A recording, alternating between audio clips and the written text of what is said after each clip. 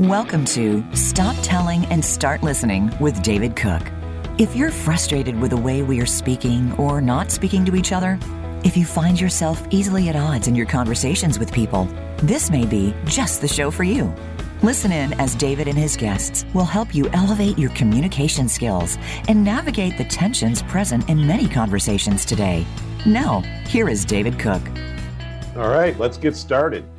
Hey, welcome everyone to Stop Telling and Start Listening. I'm your host, David Cook. Every week, I am blessed with the opportunity to share some lessons and experiences regarding the power of listening and the impact great listening behaviors have on building trust, improving relationships, and solving complex problems. Today, I have a very special guest, a good friend of mine, Kate Turner. I met Kate when I first moved to Arizona over 15 years ago. Kate has since departed and is living in California, but we had an opportunity to connect years ago. And I will be formally introducing Kate in a few minutes, but I would like to take this moment here for a few minutes to set the theme and the tone for the show today.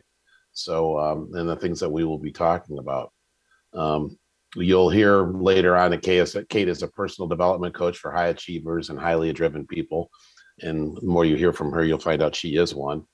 But the funny thing is, I was thinking as I was setting up this show and thinking about the things we were going to talk about, I reflected on my view of myself. I started there and saying, do I classify myself as a high achiever? Or am I a high performer, that kind of person? And personally, I'd like to say I'm not. I don't identify as that. But when I look at my resume and my behaviors and the self-talk that I have, and obviously some of the feedback that I've gotten from friends and peers and stuff like that, I probably am a highly driven person.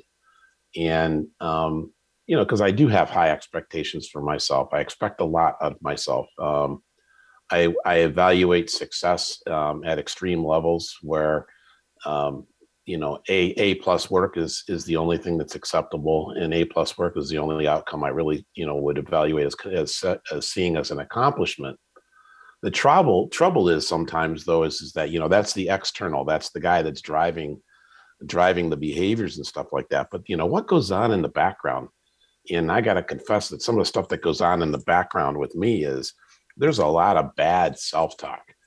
And because I've set such high standards, and because I've set such high expectations, and because I expect a lot of myself, anything short of that, I actually look at it and call it failure. And I don't think it's really fair to call it failure, but I do, because I believe that the goal I established for myself was reachable. It was attainable. It was doable. And so if I didn't, means that something went wrong, and the only person responsible for the failure, obviously, is the guy who's driving the ship, and that was me. And so, that's been my struggle. And so what I've learned from me is, as I've gone through this, done some of my own self-work, Kate and I were joking before we started the show, is maybe I need her as a coach to kind of tone me down a little bit and give me some perspective. But what I have learned is that from a lot of introspection is that my story of being a failure when I don't achieve the goal or the objective as I envisioned it, is it doesn't mean that I'm flawed or a failure. It means that I pushed myself to a limit, and I need to find ways to the point that I could get as far as I could go, and I need to find a way to celebrate the progress, the experience, the accomplishment.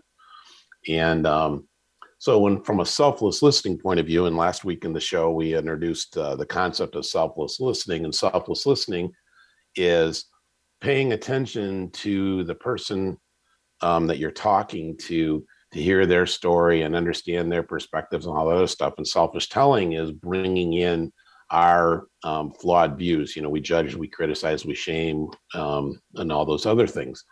And when you think about the self-talk is actually selfish telling, because I'm telling myself all the things from a judgment point of view, where I've failed, where I've gone wrong, and all that other stuff. And selfless listening is allowing other people to encourage me, to congratulate me. Obviously there's a saying that says other people's opinion of me are none of my business, but it's always nice to get encouragement. When people encourage you as a high performer, I go, yeah, but I didn't hit my goal. But Dave, look at all the things that you did. Yeah, but I didn't hit my goal. And what I'm actually doing to myself is I'm selfish telling. I'm telling myself internally how I failed instead of allowing myself the grace and the peace to accept congratulation or celebrate a milestone that beforehand didn't exist. So we're going to talk a little bit about high performers and high achievers and the stuff that gets in their way, like I just talked about, the head trash. But the other thing we're going to talk about is as a coach and as a therapist in many ways, how Kate listens and hears and communicates and stuff like that. So that's what we're going to do. So anyway, that's setting the tone for today. So what I'd like to do right now is obviously bring in my guest because she's much smarter and much more fun than I am. And listening to her lecture will be more enjoyable than mine. So we're going to bring Kate in. And, Kate's a coach for humans who are striving to have more meaning and impact in their daily lives. She primarily works with high achievers and workaholics who are already investing themselves in therapy, self-help, even 12-step recovery programs, which I can relate to. Kate's passion for helping people accomplish their goals quickly and efficiently, it was initially sparked when she was in the sales role and continued through management and success coaching positions over the last 15 years. So she has done the corporate game. She's played that game. And her approach to coaching involves helping clients get clarity, build confidence, and take action that aligns to their values and their sense of purpose. And Kate has a really nice resume. I love the companies that she's worked with, and I've had the pleasure of watching her from a distance. But she has guided clients from companies like Dell, Airbnb, Salesforce, Microsoft, Abbott Labs, and she also volunteers with Empower Work and Dress for Success, which is pretty cool. Well, I think it was also very healthy. We'll talk about that. So Kate has spent 10 years in tech sales and believes everything in life is sales, kind of like Daniel Pink, right? Selling is human. Yeah. She was a semi-professional poker player. I don't think she was. I think she still is. She's just not telling us. But she's also obsessed with her dogs and her one pup, Quincy. I don't know if Quincy's going to try to join us, but apparently Quincy has a tendency to show up. And her strengths, she's an achiever. She's competitive. She's intelligent. She's futuristic and an arranger, which is an interesting word. And her Enneagram is helper and achiever. Interesting. So Kate, welcome to the club. How you doing today? Thanks, David. I'm doing really well. How are you doing? I'm good. This is it's a pleasure to have you join me. It's funny how 15 years we started out having coffee somewhere near ASU and had a nice connection and a nice conversation. It's nice to watch and see your career path, and it's a treat now to be able to have a conversation with you from a place of expertise. Oh, well, thank you. I appreciate this opportunity. So you work with workaholics at alcoholics. Sorry about that. 12 steps stuck in my head. You work with workaholics, and I know you. So there's somewhere along the way you realized you were one of them. Yes. So when did you realize that, and what did that mean? Great question. I realized it fairly recently, and I would say the distinction between being a high achiever and a workaholic is really in, first and foremost, having your identity wrapped up in it, having your value wrapped up in your work, and then the sacrifices that you make for work. And I kind of got to this point where I had accomplished everything I wanted to in my career, and I felt like, is this all there is? Like, isn't it supposed to feel different? And yet I couldn't really put it down and walk away. I still was so wrapped up in constantly achieving. And so that led me to start to look at what were the things that I needed to do to have an identity that was separate from my job and to accomplish things in my life that did really feel meaningful and valuable to me instead of promotions and paychecks and a strong corporate resume. Mm-hmm. Excellent. So when you came to that realization and made that commitment, that next step, what was it like? Well, it was a process. It wasn't the Okay. kind of thing that you can change overnight. And I think the awareness builds over time. So I started to see things, and then other pieces of the puzzle started to be put into place. And it really just started with building acceptance first, realizing that that was where I was, and that is how I assigned my identity, and that that was okay, that I didn't have to be ashamed about it, but that I didn't want it to be the case moving forward. So then I started to look at what were the ways that I could change, and start to make small improvements in how I either set boundaries or added additional things to my life that were not achievement focused, to build some balance. That's cool. That's great. It's funny you talked about achieving something or accomplishing something, and then going, "Is that all there is?" Years ago, I can't remember the specific quote, but I wrote something down and said, "Now that you've climbed the mountain and planted the flag, you got to go back and start and do something else." Mm-hmm. It's almost like starting over, and it's like, really, but the reality is, you can stand on the mountaintop and wave the flag and say, "I did it," or "I achieved it." But then the next day, essentially, you got to move on from that. You can't stand on the mountain anymore. Yeah. And it's really in the mindset there, right? Do you look at it as starting over? Do you look at it as building something new? Do you look at it as, the peak achievement that now there's nowhere to go but down? Or do you look at it as now just a higher foundation to build something else off of? And that, I think, is a big distinction, because a high achiever can look at that and say, "Great, I did that. Now I'm ready to do something else." And a workaholic would be like, "Oh my gosh, now what? Mm-hmm. Is life over? Or, what do I have to show for it now that I am starting from ground zero?" Mm-hmm.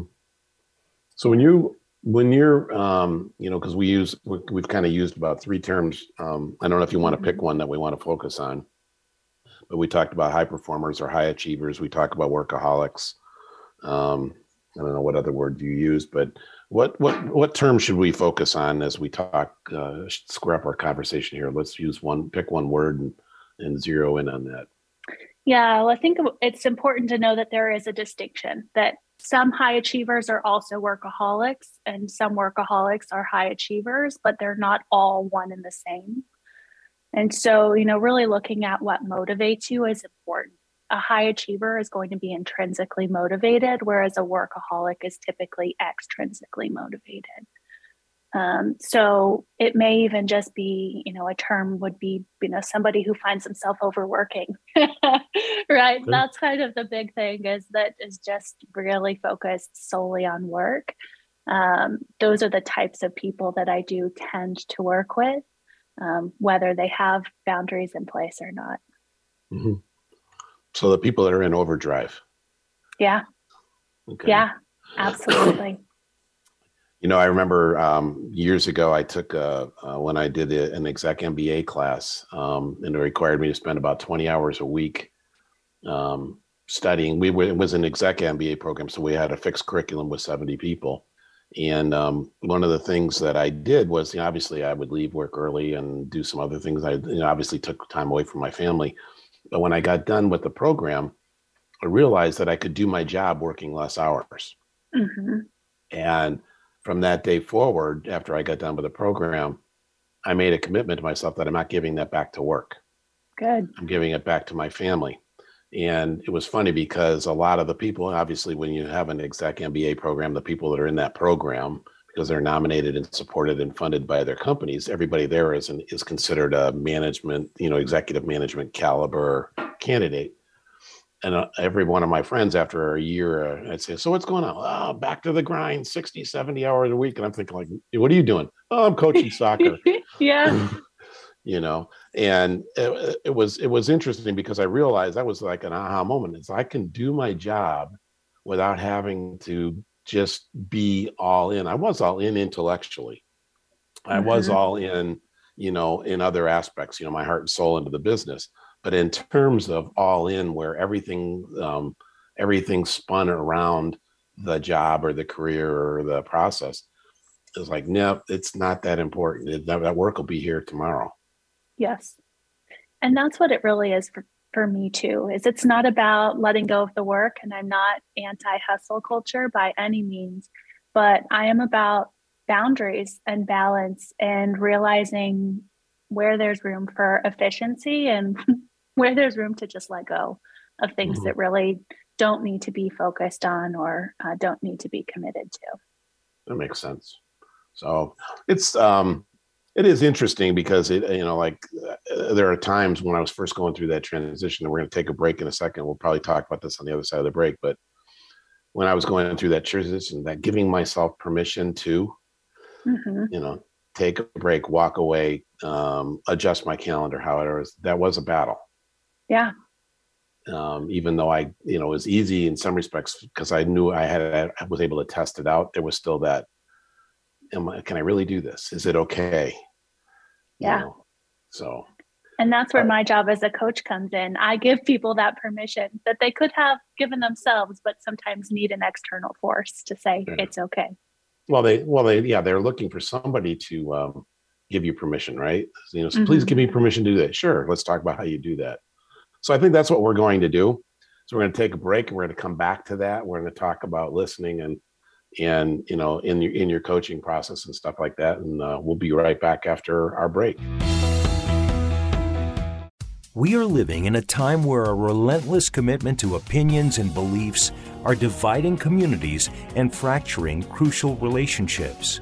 Making ourselves right and those who disagree with us wrong leaves little room for engaging in a constructive learning dialogue. There is little opportunity to change minds, find common ground, or solve complex problems. Those who are not being heard or understood become angry, hurt, lost, isolated, alone, and more. While mental health-related issues are on the rise, too few know how to safely share their struggles, and far too many don't know how to care about those that do. While it is increasingly frustrating to experience an increase in this communication divide, there is hope, and according to David Cook, there is an answer. The answer lies in how we adjust our communication style and shift our listening behaviors. In his radio show, Stop Telling and Start Listening, host David Cook introduces his audiences to the power found in creating a safe place for sharing life perspectives and experiences without judgment, criticism, correction, or shame. There are tremendous opportunities in learning to see the world from the eyes of another. Join David on Mondays at 11 Pacific. Discover how shifting your listening behaviors will close the divide that exists between you and others in your community.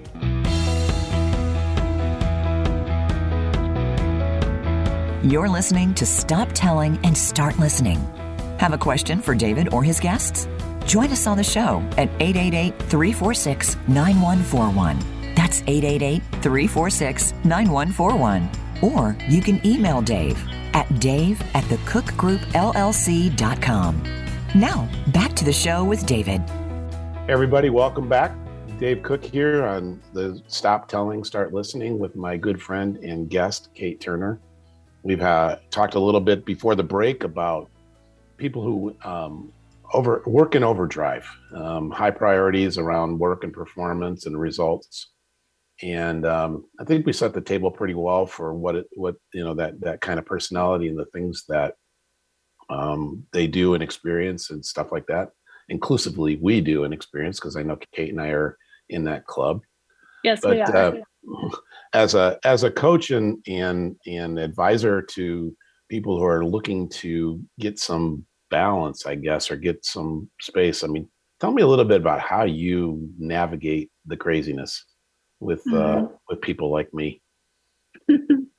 Well, so what I would say is that my methodology is really around meeting people where they are.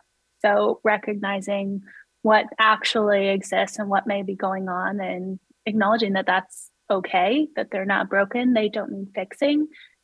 They just might be ready to make a change.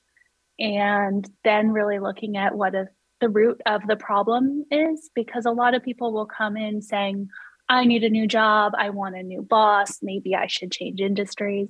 But the reality is you bring yourself into whatever next move you make. And so a lot of times making a positive change on the external world actually requires some internal work first. And so that's really where listening comes into place, is listening to the stories that people are telling, listening to what it is that they say they're wanting, and then what is kind of underneath. And then really trying to understand what the outcomes are that they're wanting and digging deeper into it, because more money, more free time, a better job title is not actually usually the root of what they're truly wanting. So it takes some listening and almost some investigative work to really drill down into what the core is. And once the core is revealed, then typically the next steps are pretty apparent. Mm-hmm. Yeah, they learned this years ago. Somebody said to me is that, one of the things that they teach people in therapy school is that the first thing that the patient says that they want to deal with isn't the issue. Yeah. That you got to spend some time from there to drill down and see what's really going on. So that's pretty much what you do then. Yeah, absolutely. So lots of good questions. I mean, where do you go with that? Well, the theme of this is stop telling, start listening. So I think that one thing that comes up for me with that is why you listen and what the value in listening is. And something that's unique to the way that I coach is I don't give a lot of advice. My job, as I see it, is to be a mirror for the client and reflect back what is being presented. And that way the client can see how they are today and how they're changing in the future. And so much of that really does involve listening. And my focus is to help people really feel like they've been seen, heard, and understood. And there's a few different levels that you can focus on there, right? It's not just about what the words are that are coming out of their mouth. And like you said, the first thing they say is not typically actually the real motivator there, but also listening to what the energy is in the room. Also listening to what else may be present, what else is going on, what else you notice in terms of body language. Sometimes even what's not being said is also something that I, as a coach, start to listen for and actively engage in. Do you find people leave things out? I do. Okay. Mm-hmm. Why do you think that is? It's a good question. It depends. Sometimes people don't have the awareness to realize that they are avoiding something specific. And then sometimes it's fear of really acknowledging what is truly important or what they wish wasn't present, but is. Mm-hmm. Mm-hmm. One of the things that you said very early on that really resonates with the whole selfless listening methodology is meeting people where they are for who they are. I think it's, at least that's how I use it, but you said it very similar to that. It's complete acceptance. You're accepting them for who they are in that spot, and learn. And that's where I'm going to meet you. That's where I'm going to learn from you. That's where we're going to start. And I think that's a great gift that you're giving people, because you use the word fear, is their if it's fear, one of the things they're afraid of is it going to be criticized? Is it going to be judged? Does it sound wrong or bad? And if you're meeting people, creating a safe space for people to share, what you're doing is you're giving the gift to speak the truth and to encourage them to remove that fear so they can speak freely and honestly to you about whatever it is they need to talk to you about. Yeah, absolutely. And one of the ways that I do that is actually in thinking about and focusing on what are the things that people are emphasizing or repeating or looking for patterns as they speak. Because oftentimes people won't come out and say, hey, does this sound crazy? And then throw it out there. Or, my biggest fear is, I love it when a client says that, but it rarely happens. And so being able to start to listen for what are the patterns, what are the words that people are frequently using, or what is the emotion that's present with those specific types of words, can oftentimes be a very strong clue to where they are or what does need to be addressed. Mm-hmm. And then the other thing that you said, which is very powerful, besides meeting them where they are, but making sure that they feel seen, heard, and understood. Mm-hmm. And, was a quote that I heard years ago was people don't follow people, people trust people when they feel heard. Mm-hmm. And so what you're doing when you're creating that platform, that listening platform of acceptance and the safe space, but what you're doing is you're making sure that they know you're listening, that Mm-hmm. you hear them and that you understand them. And if you don't understand them, you ask questions for more understanding. Yeah, absolutely. I went to lunch with a client of mine and her husband once, and I'd never met her partner. And my client stepped away for a few minutes. And so I started talking with him about his job and some of his goals. And when she came back to the table, he exclaimed, "Kate's the most incredible listener and conversationalist I've ever met." And my client is just cracking up. And she's like, "Oh, she was mirroring you." Yeah. Mm-hmm. Like, do you know what she was just doing with you? It's like, no, he had no idea. But all I had just been doing was really listening to the words that he was saying. And whenever he would say something, I would just clarify, or I would repeat back what I had heard and check for my understanding. I hadn't added any value to that conversation whatsoever, none of my own perspectives. But in just a very short period of time, we were really able to build a lot of rapport and trust. And he really did feel seen and heard. And it was such a easy technique to use. Mm-hmm. Yeah. Well, but there is a difference, because if we tell people, if we encourage people, hey, spend time, listen, do some, create some affirmation in however you want to do that. There is a difference. And this is why I really trust you with this conversation so much, is you're not doing it from a manipulative point of view. Mm-hmm. You're doing it because you are truly, authentically, and honestly engaged in learning and understanding. Yeah. The end game is learning and understanding them, not learning and understanding them to get something out of it. You're learning to understand them so that you and them, that you form this really cool connection of trust and conversation. Yeah, my job as a coach, right, is to understand them and to help them process. So for me, listening is really critical, and I have to do it. But a takeaway for anybody who's not a coach or is not in a career where they're practicing this skill, the same applies. I know a lot of people who have a hard time listening because they're listening to respond, or they're so wrapped up in their own head. I think you mentioned this negative thought patterns, right? You're judging yourself. And so this technique can be a good way to get yourself out of your own head and present in the situation, is to listen with the goal of understanding, or with the goal of responding in a way that is affirming what you heard or clarifying what you heard. Then it takes the focus off of you and back onto that person. Mm-hmm. And ultimately what should result is a better connection and a sense of understanding. Right.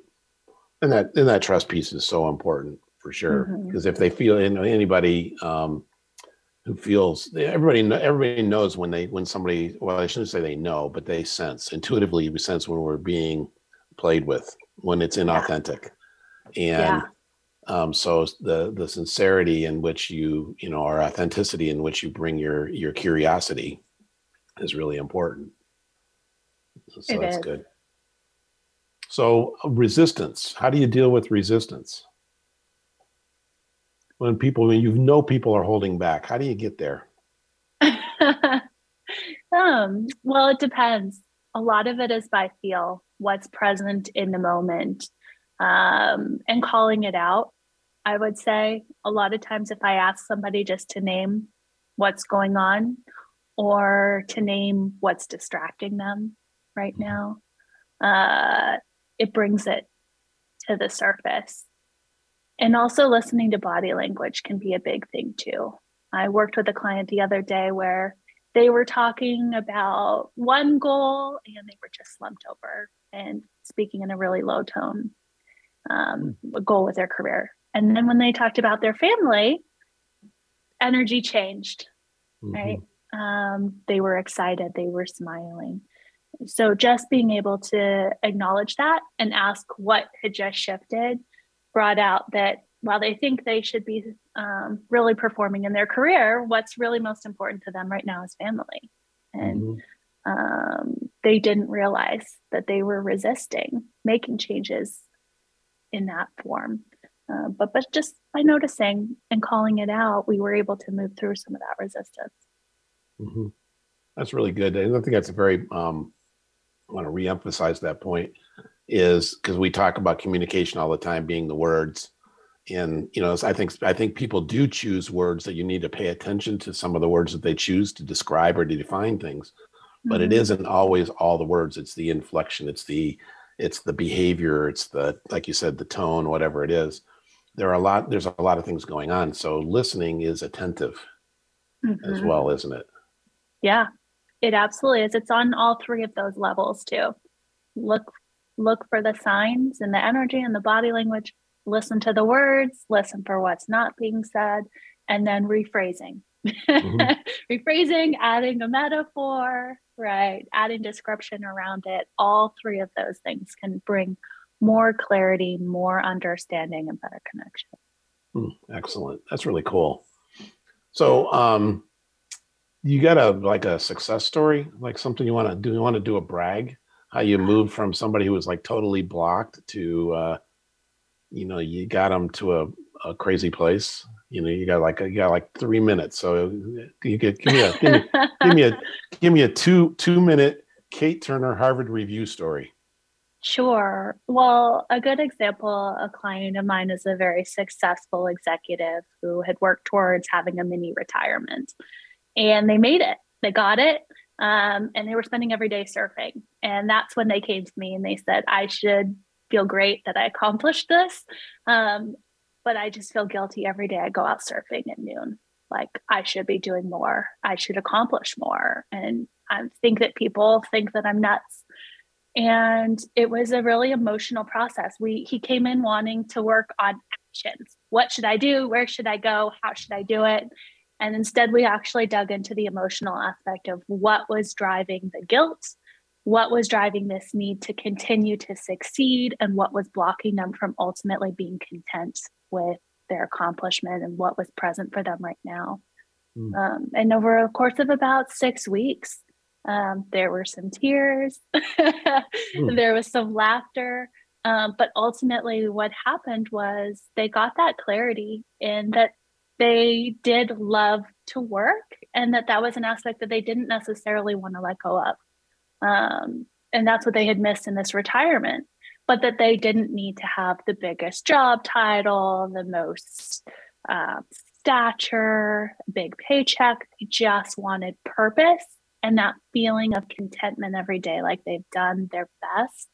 And that was the internal work that had to happen before the external job that was right could be revealed. Excellent. Good point. Good way. We're going to come back to that because I can relate to that a lot. And so I'm probably we're going to do 30-second coaching session with Dave on the other side of our break. But that is really, that's really cool because you talked about intrinsic and extrinsic a lot. And it sounds to me like that stuff, they're together. They're melded together. They're not separate. They influence each other. It's all one and two parts of a big mess, right? Absolutely. Okay. Well, we're going to come back to that on the break, after the break. And we're going to talk a little bit about just that, is giving ourselves permission to do the things that we really want to do without feeling guilty about the things that we think we should be doing. And that's what we'll talk about next when we come back. We all struggle with relationship tensions in the home or at work or with a loved one. Often that tension causes us to avoid communicating with that individual because it usually ends up in a fight or an argument that only makes things worse. In the show Stop Telling and Start Listening, host David Cook shares the lessons of his personal experiences to help you engage in healthy, insightful conversations for healing broken or damaged relationships. After a successful professional career as a sales pro, executive, and consultant, David Cook discovered in a significant transformational way the impact a shift in listening had on the father-son relationship during his youngest child's struggles with a heroin addiction. After loving his son with various reactive behaviors of shame, guilt, criticism, judgment, David discovered that when he made a commitment to understand his son's struggles, to learn about the addiction journey from his son's perspective, and meet him where he was in his addiction, David realized he was rebuilding their relationship in powerful, influential ways. David's show, Stop Telling and Start Listening, provides listeners guidance and insight to the powers of listening, selfless listening. Instead of avoiding the people we are struggling to understand or communicate with, David provides listeners with tools they can utilize to facilitate an authentic, safe sharing of personal and real perspectives and experiences. He teaches us how to navigate into areas of communication tension to help repair broken or damaged relationships, build trust with those we need to lead or support, and solve complex problems with impactful, lasting solutions. Join David on Mondays at 11 Pacific for a listening session that will help close the divide that exists or is developing between you and others in your community.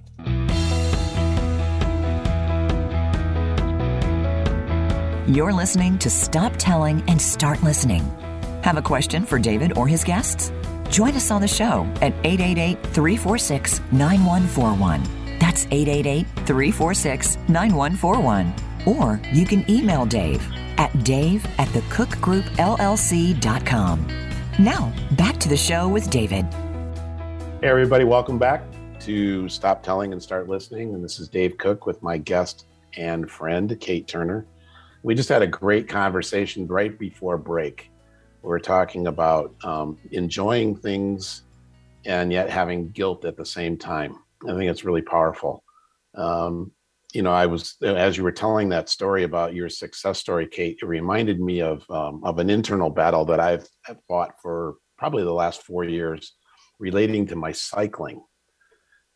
And, I've always been, obviously I'm at a different age in my life, but I was, a high performing athlete in high school and college, a swimmer and stuff like that. So everything for me is competitive. Mm-hmm. And even training and exercise is competitive, which is not healthy because you're doing that. It's self-care. It could be fun in theory. I'm not really training for anything. I'm actually just riding my bike because riding my bike is good for me physically, emotionally, psychologically. But I would get on my bike and I would be racing and competing and doing rides to try to keep up or beat or whatever with people 10, 15, 20 years younger than me. And I had a guy who's trains triathletes and he's like 20 years older than me. And he has, obviously 20 years older, chances are pretty good. He has more wisdom than I do because that's usually what older people do, at least those who grow. But he kept saying, he said, Dave, it's not a competition. It's a ride. Enjoy it. It's like, I can't. He said, you got to learn how to do that. And it was such a battle because then I decided I was going to ride with a different level group. And riding with the different level group, we went slower. And I was looking at all the guys that I would normally ride with, and they'd post their times and their distances and their speed and all that crap. And I go, I should be with those guys. And I was like it literally took the joy of cycling away because I was so busy focusing on the performance aspect of it. And I'm, and like you talked about with your transition to out of corporate America to being, a sage for people who want balance and structure, like peace in their life, everything's important. It was a process, but I'm still fighting it. It's been like a year or two. I'm still battling it. So it really, that story really resonated with me. So you get that a lot with people where they're like, want to go here, but there's this voice in the background going, Yeah, I can relate personally for sure. Everything is a competition for me as well. And I left my sales role not because I didn't like sales or I wasn't good at it, but it was because I was so driven by having a quota that I couldn't find balance until I left quota behind. Mm-hmm. Or so I thought. So then I moved into a role where I still talked with customers, but I didn't have a sales number. And what happened? I immediately had to be at the top of those leaderboards, and I had to have the best customer satisfaction surveys. I had to have everything at the top. It was so competitive again. And that was the moment that I realized that it wasn't about the role. It was about the person in the role. Mm-hmm. And that's the case for every single one of my clients, that typically the experience you're having is a symptom of what's going on inside of you and what your own beliefs and values are. It's not going to actually be the root cause, right? Change the job, but don't change the person, same problems.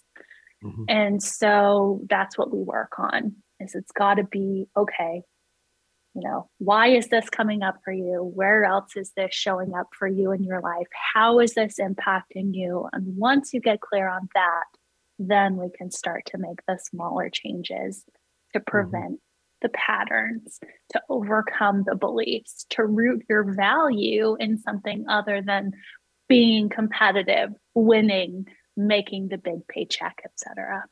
Mm-hmm. Mm-hmm. Yeah, because those are all outcomes, right? Yeah. But there's a lot of stuff going on in the background. I love the words that you use, kind of make sure we make a point, because we talked about this as from a listening point of view. The nature of your questions, Kate, were open-ended.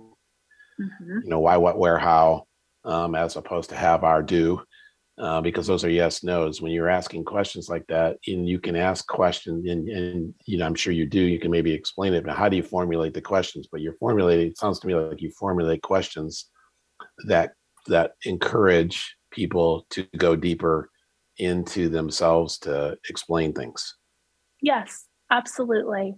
Just about every single one of my questions is focused around why, but very rarely do I actually ask a question that starts with why. And the reason for that is because that's what brings up the judgment. Mm-hmm. And so instead of asking, well, why do you do that? Like, what makes you do that? Could be an example. Or what's an example of when that has happened, right? Mm-hmm. What happened before? What happened after, right? Then you start to see that cause and effect without being like, well, why are you doing that? Or why don't you just stop? Which immediately shuts somebody down. It doesn't open things up. Mm-hmm. That's pretty funny. I just got coached, people, just so you guys know that. Because when I listen to people, one of my first responses, okay, why do you think that? Or why, why'd you do that? And people say, isn't that really confronting? And I'm thinking, no, it's what popped in my head. Well, what you just talked about from a listening and learning point of view is you can ask the same question, but choose a word that reinforces your desire to keep the space safe and free of judgment. And why questions, you really are, you do want to understand why, but finding a way to ask why without asking why that's a good one.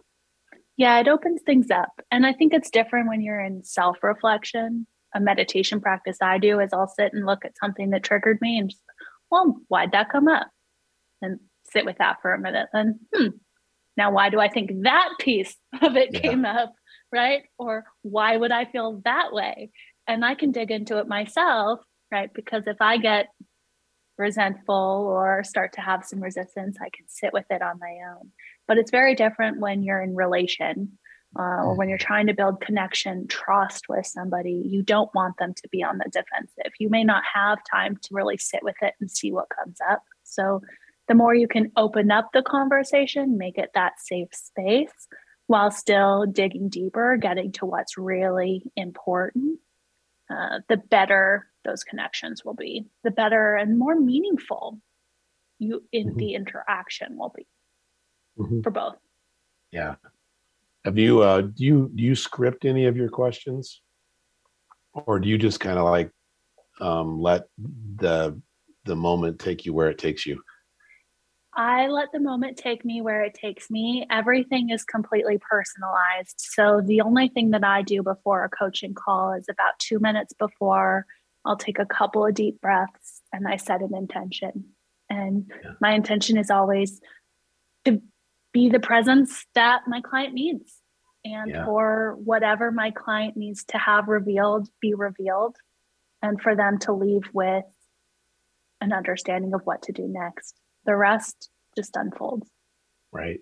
Now, from a coaching point of view, this goes back a little bit back to selfless listening and selfish telling and that kind of stuff. But obviously, you, like you just said, you have an intention, and I love your intention because it allows a lot of room because it's all about your client. Mm-hmm. Creating an environment for them to find what they're looking for, essentially, which is beautiful. But at some point, it's somewhere in that thing, do you ever see yourself getting hung up on how am I doing, or how is this going as it relates to me? Oh, of course. Okay. And how do you navigate that? Because obviously you want to stay in that thing where it's about them and stuff like that. But every once in a while that voice shows up and says, okay, Kate, you're screwed up. You're on the wrong path or whatever. I mean, I know I get that. So that's why I'm kind of asking. It's a leading question in that sense, but how do you navigate? We're humans. So I think that's a human tendency to worry, most about ourselves and to feel, insecure, curious about it. So yeah, of course I find that. Typically it's just in acknowledging it. Like, there I go, talking to myself. Or I've made myself the star of the show and just refocus to what's important now, or what's the next question that my client needs to be asked, and allowing myself to refocus in that, because it's okay. It happens to the best of people. And I also find that sometimes that happens if I'm too focused on fixing for somebody else. It's not my job as a coach to fix anything. Like I said, people aren't broken. They don't need fixing. And the problems they bring me are not my problems. There are problems, but it's my job to help a client find their solution. Mm-hmm. So if I get caught up, a lot of times it's because I'm trying to figure out, well, if it was mine, how would I fix it? So just reframing it back to, what do they need? What do they want? How can I help them see themselves or their own solution? Brings it back into focus for them. Makes sense. Yeah, it sounds to me, like, and I love the way you're doing that. Is so what you're really doing, and you said this earlier on, but what you're doing is you're giving voice to the stuff that hasn't been voiced. You're getting them to share things that maybe they've tamped down, or they've kept inside, or they've withheld, or nobody's asked them the kind of questions that need to be asked to get that out in the open. But awareness is always the impetus for change. And what you're doing is, when they hear themselves say something and you probe it and you provide context and clarity and focus on it, whatever it is, that allows them to look at it for what it is. Absolutely. And so you don't have to fix it, because already they recognize, oh man, did I just say that? Yes, you did. Mm-hmm. What do I need to do? I said, well, that's a good question. What do you need to do? Right? Mm-hmm. What's next? Right? Is that pretty much how you roll with that? It is. Yeah, I knew it. So, you've real quick, you spent time, obviously, and while it's obvious to me, so I shouldn't say obvious, but obvious to me is your sales personality. The thing that made you great in sales was, solutions oriented, right? Find solutions to problems and stuff like that. I'm going to have to cut off my own question, but anyway, really quick. Do you see in your coaching the power of your sales training and experience? Does that equip you better or more equip you, if whatever the right grammatical word is, for what you're doing now? Yeah. Did my sales career translate into coaching, or does it position me better? I think that sales training benefits everybody in every facet of life. There's so many aspects that are important, but what did help me was that I had to get good at asking powerful questions and listening to the resulting response in sales in order to be effective. And that is the same skill set that I do use as a coach. And then also just knowing that I like being engaged with people, because sales was so collaborative.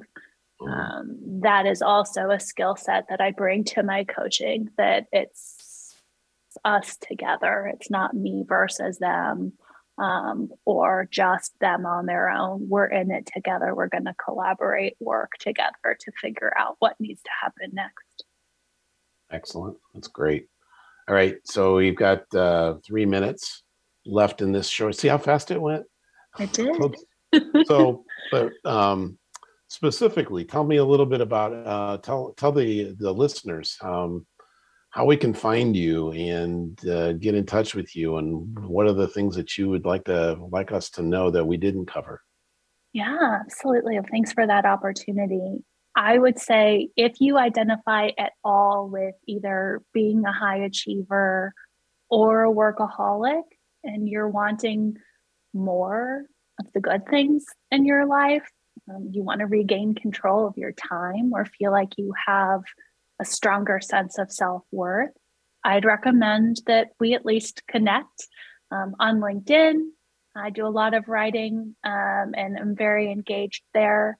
I also have a website, kateturnercoaching.com, where you can get the full breakdown of my experience and some of my programs. I offer both one-to-one and group coaching programs.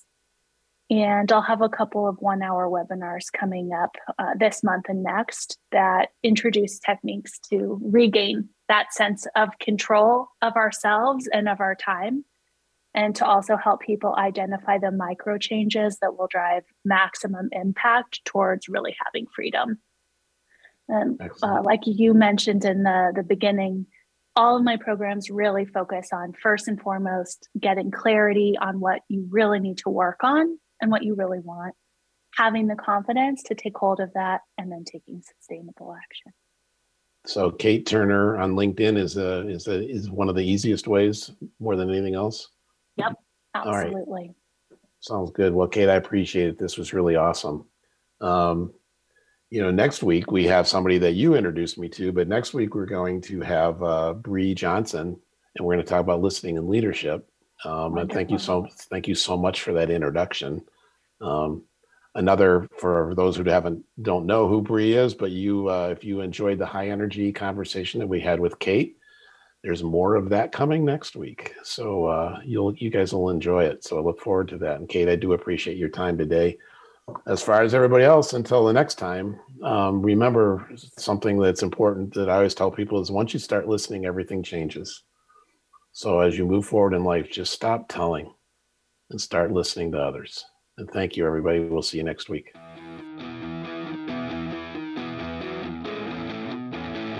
Thanks for listening to this week's episode of Stop Telling and Start Listening. We hope you've picked up on some useful ideas to help you enhance your conversational skills. Until we listen again, have a beautiful week.